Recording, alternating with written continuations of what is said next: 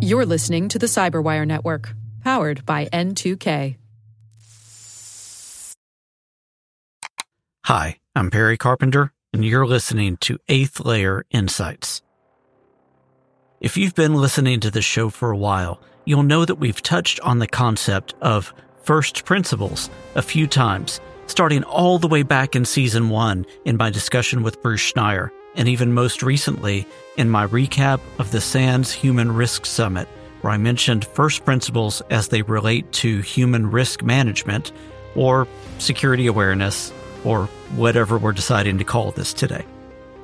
But the key phrase in those last statements is that we touched on the concept. In many ways, thinking about first principles is and has been fundamental to the approach that I often take with 8th Layer Insights. But despite that, we've never dedicated an entire episode to the topic. Well, now is the time. Today's guest is Rick Howard. If you've been in cybersecurity for a while or you listen to other N2K podcasts, you probably already know him. Rick is the CSO of N2K and is also N2K's Chief Analyst and Senior Fellow. His past lives include being CSO at Palo Alto Networks, CISO at TSAC, the General Manager of VeriSign's iDefense, the Counterpane SOC Director, and the commander of the Army's Computer Emergency Response Team, or CERT as we know it. Rick served 25 years in the Army, taught computer science at West Point, and recently published the topic of today's discussion, Cybersecurity First Principles, a reboot of strategy and tactics.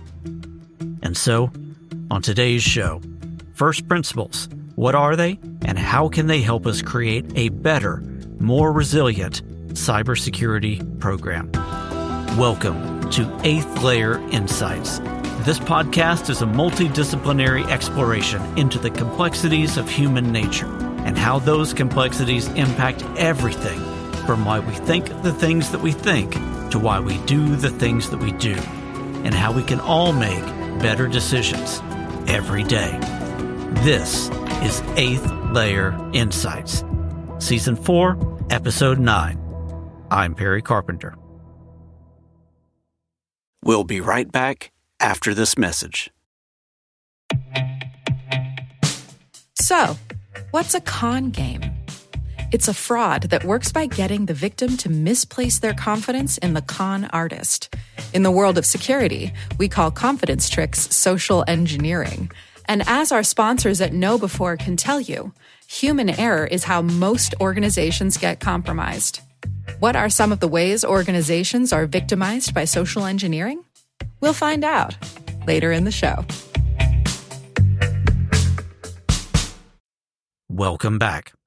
Let's dive right into our interview talking about cybersecurity first principles with Rick Howard. Hey, everybody. I'm Rick Howard. I'm the Chief Security Officer of N2K. That is Noise to Knowledge. And I'm also the Senior Fellow at the Cyberwire, where I do a bunch of podcasts about cybersecurity. And you've been at the Cyberwire for a few years. Prior to that, give just a brief biographical sketch. What landed you where you are today, and what makes you somebody that we should listen to when it comes to the topics that we're going to hit on? Well, I'm an old Army guy. I did 20 years in the U.S. Army in communications, which logically led to cybersecurity at the end. My last job in the military was I was the commander of the Army's Computer Emergency Response Team, which was fabulous. I transitioned to the civilian world, did work for one of the first MSSPs, took over a cyber intelligence shop at VeriSign called iDefense, got my first CISO job at a government contractor here in D.C., and then went over to be the CSO for Palo Alto Networks, which was a fabulous job. And at the end of that, I thought I was going to retire. But I'd been on the Cyberwire shows many times talking about issues of the day. And so they asked me to come on and help them move their company forward. So that is why I'm here at the Cyberwire. Awesome. And one of the things you're passionate about, to the point where you talk about it a lot on your shows specifically, and then ended up writing a book around, is the idea of first principles. So Give us an idea of first principles thinking. What is it? Where does it come from? And how do we start to apply that in the domain that we're talking about? Yeah, I've been thinking about cybersecurity first principles, for over a decade now. And I first got the bug when I was listening to an NPR show. They were talking about Bertram and Russell. I said Bertram and Russell. They were two mathematicians in the early 1900s who realized that two different mathematicians using the same set of rules that everybody was using could come up with two different answers, which that's not going to be good in a precision math world. So they decided to go back and rewrite the rules of math from the ground up using a set of first principles. And to give you a sense of how hard that was, it took them 80 pages to prove that 1 + 1 = 2. And in a famous footnote in the book, one of them says, this might be useful in the future, right? And so I just thought that was fabulous. And it got me thinking that, a bunch of really smart people in the cybersecurity space back in the 70s and the 80s, they wrote a bunch of papers that were trying to get their hands around the edges of this thing called cybersecurity. Because, back then, Perry, everything's brand new. We didn't even know what it was going to be. We didn't even have an internet. Called it information assurance back in the day. Yeah, right. And a lot of ideas were floated, but a couple of them stuck. And one of them was vulnerability management, meaning that we were going to make sure that all of our computers were secure. And then what's amazing about that is even the guys that wrote that paper, you probably recognize their name, Bell and Lapadula. This is back in the 70s. When they said, and here's the proof that you can, of building a secure computer. But in the very next paragraph, they said, this is going to be impossible to attain because there's no way we're going to be able to show that whoever builds it followed these rules, right? So, but even then, we've been pursuing vulnerability management as a key best practice in our InfoSec programs. The other one that emerged was the idea of a CIA triad: confidentiality, availability, and I'm blowing a... Integrity. Integrity, thank you. Yeah. I wrote a book about this and can't even remember what the acronym stands for, right? If you ask any practitioner about how they are, deploying their InfoSec program, they're probably going to mention CIA somewhere in that paragraph. But in the 30 years I've been doing this, Perry, that hasn't really worked that well. It hasn't really stopped the attacks. If you just look at the headlines, the CIA idea has not really helped that much. It's a good thumbnail about what you should do, but I don't think it qualifies as a first principle. And what I mean by that, you have to go all the way back to Aristotle and Descartes and Euclid to figure out what a first principle is. And it's basically, what is the essence of what we are trying to do? Okay. And that's the other problem we have in the InfoSec industry. You ask any three practitioners of what they're trying to do with their security program, you're going to get three different answers. And after 30 years of doing this, I'm saying that's probably not good. We should, as security experts in the field, we should all agree on what the absolute first principle is. And so I've been thinking about that for the last 10, 12 years. And I finally got it down to what I think it is. And I'd be interested to get your feedback, Perry, if you think it's a good idea. And it's just a Twitter line. All right. You ready for it? Yeah. Give me the first principle. Okay. All right. So here it is. What I think the absolute cybersecurity first principle is. It is reduce the probability of material impact to our organizations due to a cyber event in the next, say, 2 to 5 years. And if you think about that statement, it's really three pieces. The first one is we're going to reduce the probability, not prevent all attacks. We're trying to reduce the risk here. So that's piece number one. Piece number two is that if that's the case, we're only going to worry about material things. All the other stuff is, gravy on top. But we're in a world of limited resources. We're only going to focus on things that are material to the business. And then third, the last piece of it is we are bounding it by time. Because if you just say we're going to try to reduce the probability anytime in the future, that risk calculation is way different than what's it going to be in, say, the next 2 years. So that's it. Three pieces. What do you think? You think I got it, or am I way off base? So I think you have it. I think that it would be shocking to somebody that is first entering the field that we call cybersecurity to all of a sudden be told that they are reducing probability, so they're not eliminating. We're immediately shifting into risk-based conversations. And then we're also saying that it's going to take a while to get there. and you're never going to be fully in that state. So it is a series of, I'm not going to say compromises, but it may feel like that to somebody that's on the outside looking in, thinking that security is about, shields and armor and things like that. And warlike kinds of things. And and the whole point about this, I think, is if that's the case, we're trying to reduce the probability. The immediate thing that follows is that we should be able to calculate what that probability is, which is a thing that as a community, we are not very good at. Yeah, we're not good at the science part of this, even though when you go get a computer science degree or a lot of cybersecurity related degrees, there is a science that's in the degree name that we're getting. So then how do we, and I know that there's several people that are trying to get to the fundamental math of what computer security is. How do you approach that then when it comes down to the provableness of, or the provability, I guess is the right word, of the thing that we're trying to do? How do we get to that provable state? I have to admit, I've been struggling with this for over a decade, Perry. Right? And I've tried. I can imagine. Okay? I've tried to do it in lots of different ways. And I, have punted in many cases. I've fallen back to the qualitative risk forecasting, which in a general sense, you put everything on a heat map, which is basically a fancy spreadsheet where the x-axis is all the things that can go wrong. And the y-axis is how bad it's going to be. And what happens is, and you rate everything by high, medium, and low, this very subjective high, medium, and low category. And what happens is all the really nasty stuff floats high and to the right of the spreadsheet, and all the stuff that's kind of benign is low and to the left. And if you're really good at, spreadsheets, you can color code it. So the nasty stuff is red, the not so nasty stuff is, orange or yellow, and then the benign stuff is green. That's why it's called a heat map. Okay.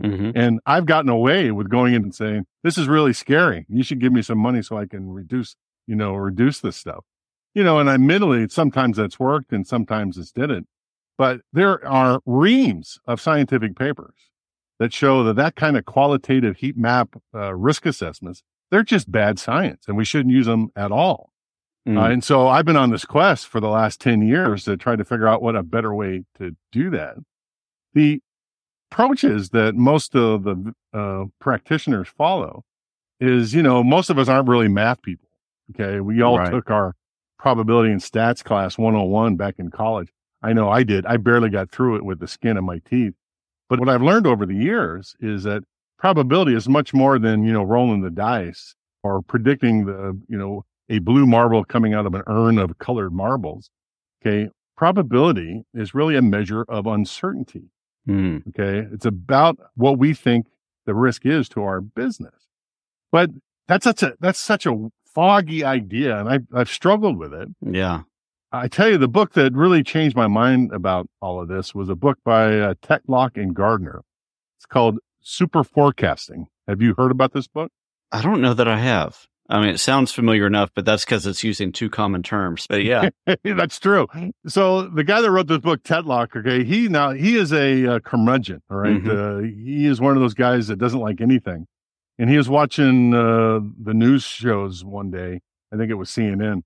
Right, and how all the news programs bring a panel on to discuss some topic, and he got mad because one of the participants was a journalist who happened to predict something right once in his career, but he's been wrong ever since, right? And he would just shake his fist at the TV as, why is that guy on the TV show? I always thought that there should be like a chyron at the bottom of the screen that says, this guy's 1 for 37. Maybe you shouldn't pay attention to what this guy's talking about.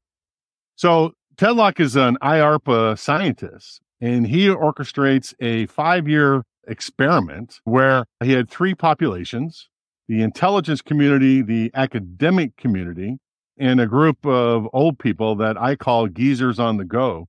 They weren't all old people, but they were people that had time to solve problems, right? And he gave them 500 really difficult forecasting problems, like, will President Putin get assassinated in the next 3 years? Things that are impossible to know. And then he graded it over a 5-year period. And the team that wins by 60%, by the way, are these geezers on the go. And there's lots of reasons for their success that you can read about it in his book. The really interesting thing, though, is there was another group within the geezers of the go that he called the super forecasters, who were 60% better than the entire group, right? And proving to me that it was possible to forecast really difficult forecasting questions like the ones they were trying to do. Mm-hmm. I'm saying to myself, well, they can do that. Surely a low-life CISO like me, who doesn't understand probability and stats, could figure this out too. So that convinced me that it was possible. And the big epiphany, Perry, for me was I had to reverse my thinking. Before, I used to think we needed all this precision. Yeah. That we were probably going to have to count all the things and come up with all kinds of variables and maybe run some Monte Carlo simulations. And after reading the super forecasting book, I realized that was not what we needed.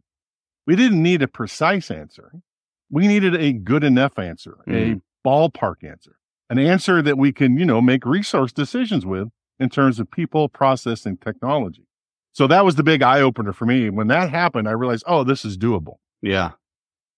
I think when we think about the math for security, that most people think it's CISSP level math, right? It is, when you think about likelihood and impact, when we think about recovery time objectives, it's those kinds of things. It's not necessarily the level that you're thinking at.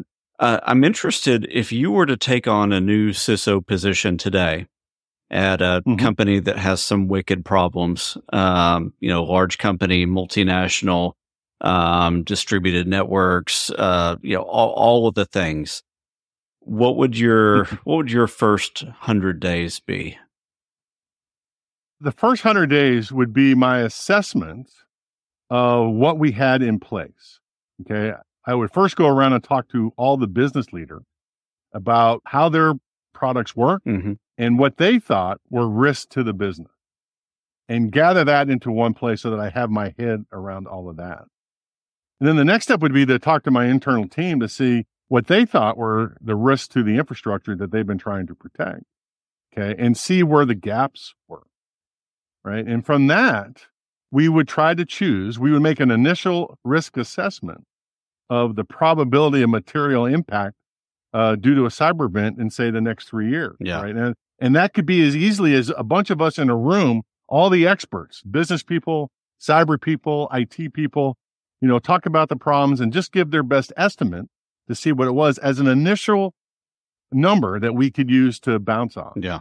And because the reason I'm saying that is there's some math behind this that we don't have to calculate, but the theory is fascinating.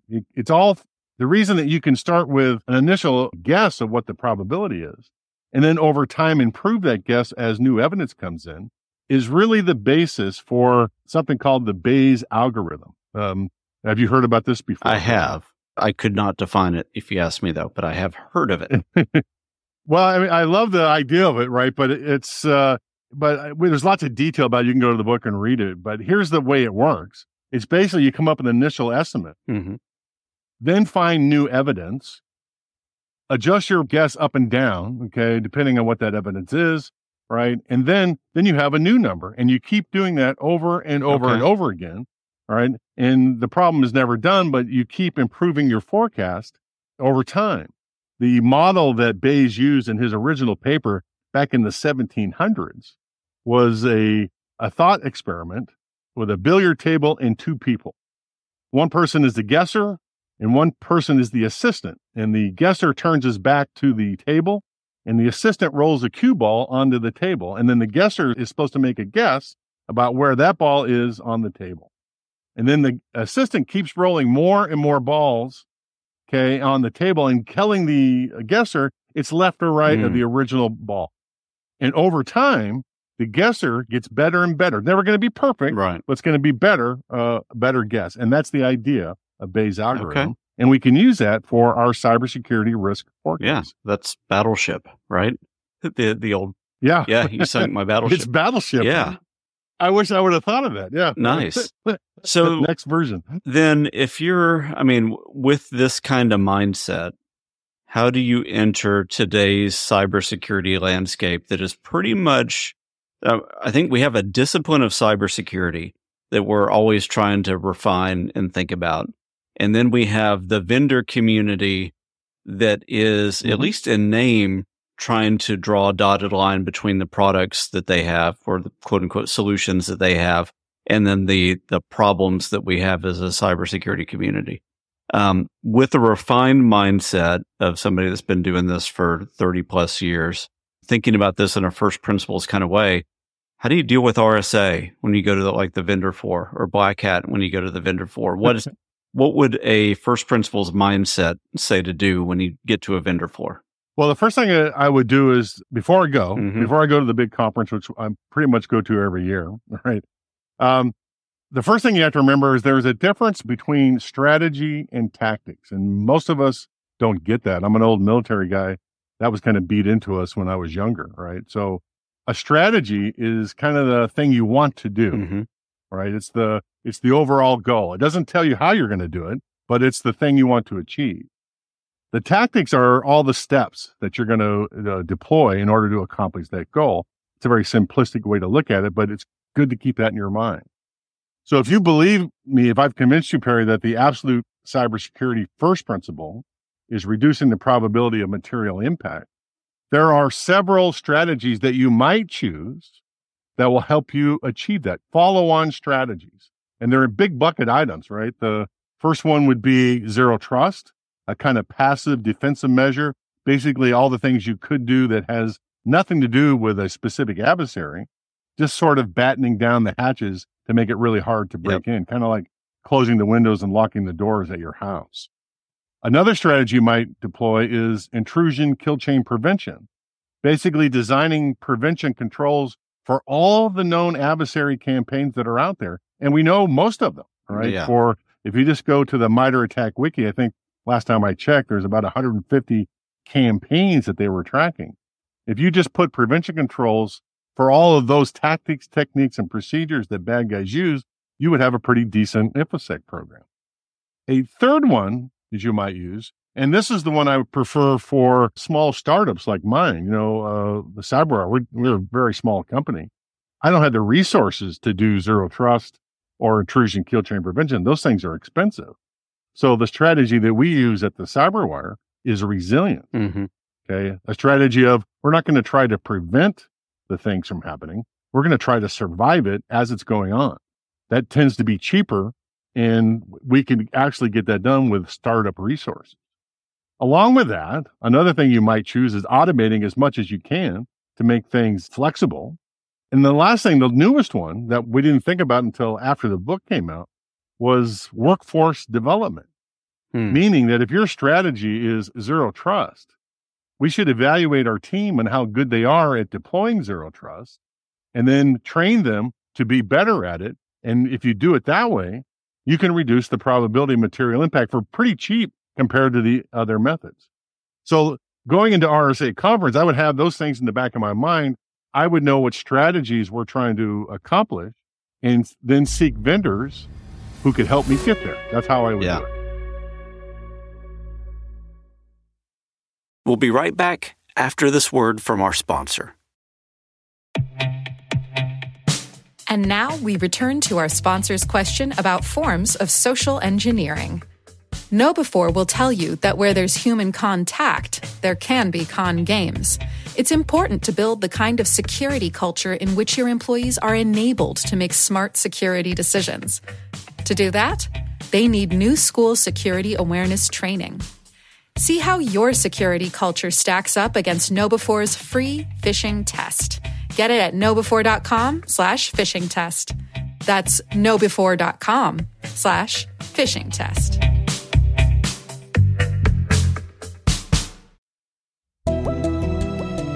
Welcome back to our interview with Rick Howard. How do you evaluate the vendor speak in terms of efficacy for their strategy? Because, you mentioned zero trust, which is a strategy. It's also a buzzword. And it's also partially an encapsulation of other principles that have been around for a long time, like least privilege, role-based access control, and several other things kind of rolled in. How do you dismantle the nomenclature from the function? Well, again, zero trust, from my mind, like you said, it's a strategy, not a product feature. Right? So I would then think about the tactics that I need to implement it. And one of them that comes out really quickly when you think about that is some sort of identity and access management program. Mm-hmm. Because you can't really do zero trust. You can't restrict access unless you know exactly who the people are on your network, what the devices are, and by the way, what the software objects are that are running, administrative commands on you. We got to know all of those things in order to implement a zero trust program. It is the reason it's expensive if that's the strategy you choose. But I would look for vendors who could help me accomplish that identity and access management program. Right. You mentioned 3 things there that I think are critical anytime you're managing trust or identity, because you think about what are the things that could be trusted or not trusted. Well, I could trust or not trust people. I could trust or not trust connections from devices. I can trust or not trust application-centric types of connections as well. And there's probably a couple other things we could define if we wanted to.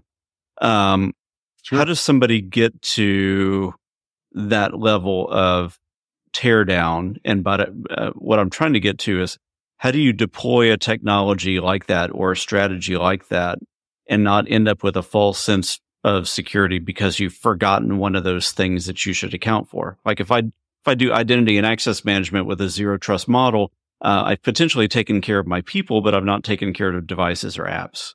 Yeah, the way I would do it is as soon as I implemented a feature of that idea, I would then go back to my risk calculation, okay, and say, have I reduced the probability by a point or two because I did this? And then you look at, I did the people part. How much more would I get if I do the devices, right? So that's really a risk decision now, not just a best practice, right? And so you could do that for every decision you make about your InfoSec program deployment. Yeah. And then where does things like threat modeling and tabletop exercises and all of that fit within this, so that you're refining your thoughts and potentially discovering new avenues of attack or strategies for resilience that maybe you haven't thought of before? Yeah, I kind of got those in 2 different buckets. One for threat modeling, I put that into my intrusion kill chain prevention strategy. And I am not as concerned about finding new undiscovered things yet, because most of us don't deploy prevention controls for the things we know. True. So I'm going to focus on those 150 nation states that we know about, all right? And then I'll go from there. That'll be my first year in the seat. Hey, for tabletop exercises, I have that in the resilience strategy. It's one of the tactics for my resilience strategy. And I've done a bunch of these in my career. I'm sure you have too, Perry. But what I've boiled it down to is we want to get the executives in the room to run some scenarios by them. And the idea is that we're not trying to come up with every known scenario. We want to train the executive to be driving towards a specific outcome of whatever crisis we are doing. Because whatever plan we come up with is going to be thrown out as soon as the bad thing happens, because we're going to start making audible decisions. But if you train your executives that we're trying to keep the business running, regardless of what bad thing happens, that's the outcome that's desired. And we want to get them used to that in the tabletop exercises. Now, Perry, it's difficult to get senior executives into a room for a day or two of scenario planning. I found that doesn't work that well. But what I found that worked for me, my own personal trick, is every 2 or 3 times a year, I would invite them to lunch that I would pay for. Because even senior executives like a free sandwich and a salad, right?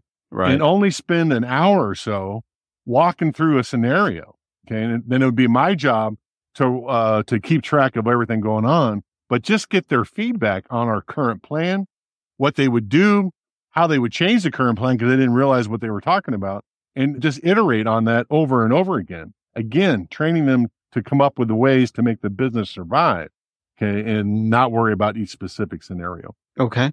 I think the last question that I really want to hit on is for people in the industry, whether they're new, whether they've been around for a while, what is a framework of thought, or maybe just a constant filter that you would want everybody to have? Like if you could say, adopt this mindset as you go around your daily job, what would be that thing that you would want to advocate for? That's a great question, right? And I've seen this in the industry over and over again. People want to do everything because they're worried about everything. I would focus them on the strategies they've chosen. I would prefer they use my first principle strategies, but whatever strategy they are using, let's say they're using the NIST cybersecurity framework as their strategy. We can have an argument about why it's not a strategy. Let's say they're using that. All right. Every ounce of resources that the InfoSec team has should be poured into that strategy. If you're doing something that's extraneous from that strategy, you're wasting resources. So focus on the strategy that you decided and focus everybody to purpose. And that will make it much more efficient as you go down the line. All right. Yeah. So kind of avoid distractions, avoid the new blinky light of the year that comes out, and just stay focused. Well, and I like the way that you say that is, when you think about all of the things that everybody knows that they should do, for some reason, we're not good at doing the thing that we know should be done by everybody. We're really good at getting distracted and doing POCs for a lot of the things that are new and sexy that we can easily go spend a couple $100,000 on and just say, oh, I did something. I put a black box in my system that may or may not actually pay off on the long-term strategy that I said we need to do. That is so true. I mean, just take a look at the technology you already have deployed. I guarantee you're only using about 20% of it, right? I'll tell you an old war story. I was the CSO for Palo Alto Networks, and one of my jobs is to go around and talk to other CISOs using our stuff, and our sales guys would go in and they would convince the CISO that they should replace their old stuff with our stuff, right? And, and spend $1 gazillion doing that. And good job for them. They got a commission that year. And then I would come back to see those people a year later and you find out what they've done.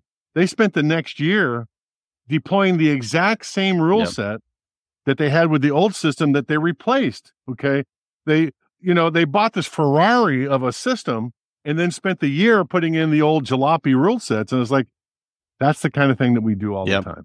Right. My big frustration in the industry. Absolutely. Back when I was at Gartner and doing a lot of IAM research, one of the main things that I would do when somebody would say, hey, I really want your opinion on this new IAM system that vendor X showed me, is I would go through and try to get a detailed list of pieces of infrastructure that they've already deployed. And I'd say, well, here's how to use this other thing to do the thing that this vendor's trying to sell you.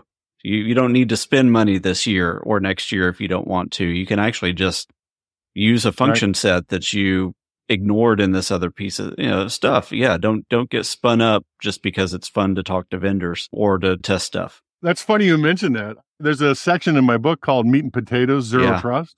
It's basically this idea altogether because, I used to work for a next generation firewall company, but all the firewall companies have the ability to make rules at layer 7.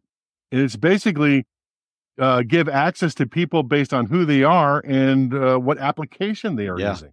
So that may not be sexy as the new shiny object that the vendor X has, but you could get a long way down the zero trust journey just by using the thing that you have already deployed. Well, and I think in an economic situation like most of the world is right now, if you can do that, you're kind of a hero, right? It's not fun. You're kind of it's a hero, a little bit of a slog through the mud to do that because it's not a plug and play type of thing. But if you think creatively about what you have, most of these vendors have developed systems 5 years ago that can meet most of today's issues if you use the function set appropriately. Yeah, I agree with that totally. Cool. Well, any last thing that you want to make sure that everybody has a chance to think about before we sign off? Yeah, you may notice through my book that I'm a big lover of cybersecurity books. I actually helped found a volunteer organization called the Cybersecurity Canon Project.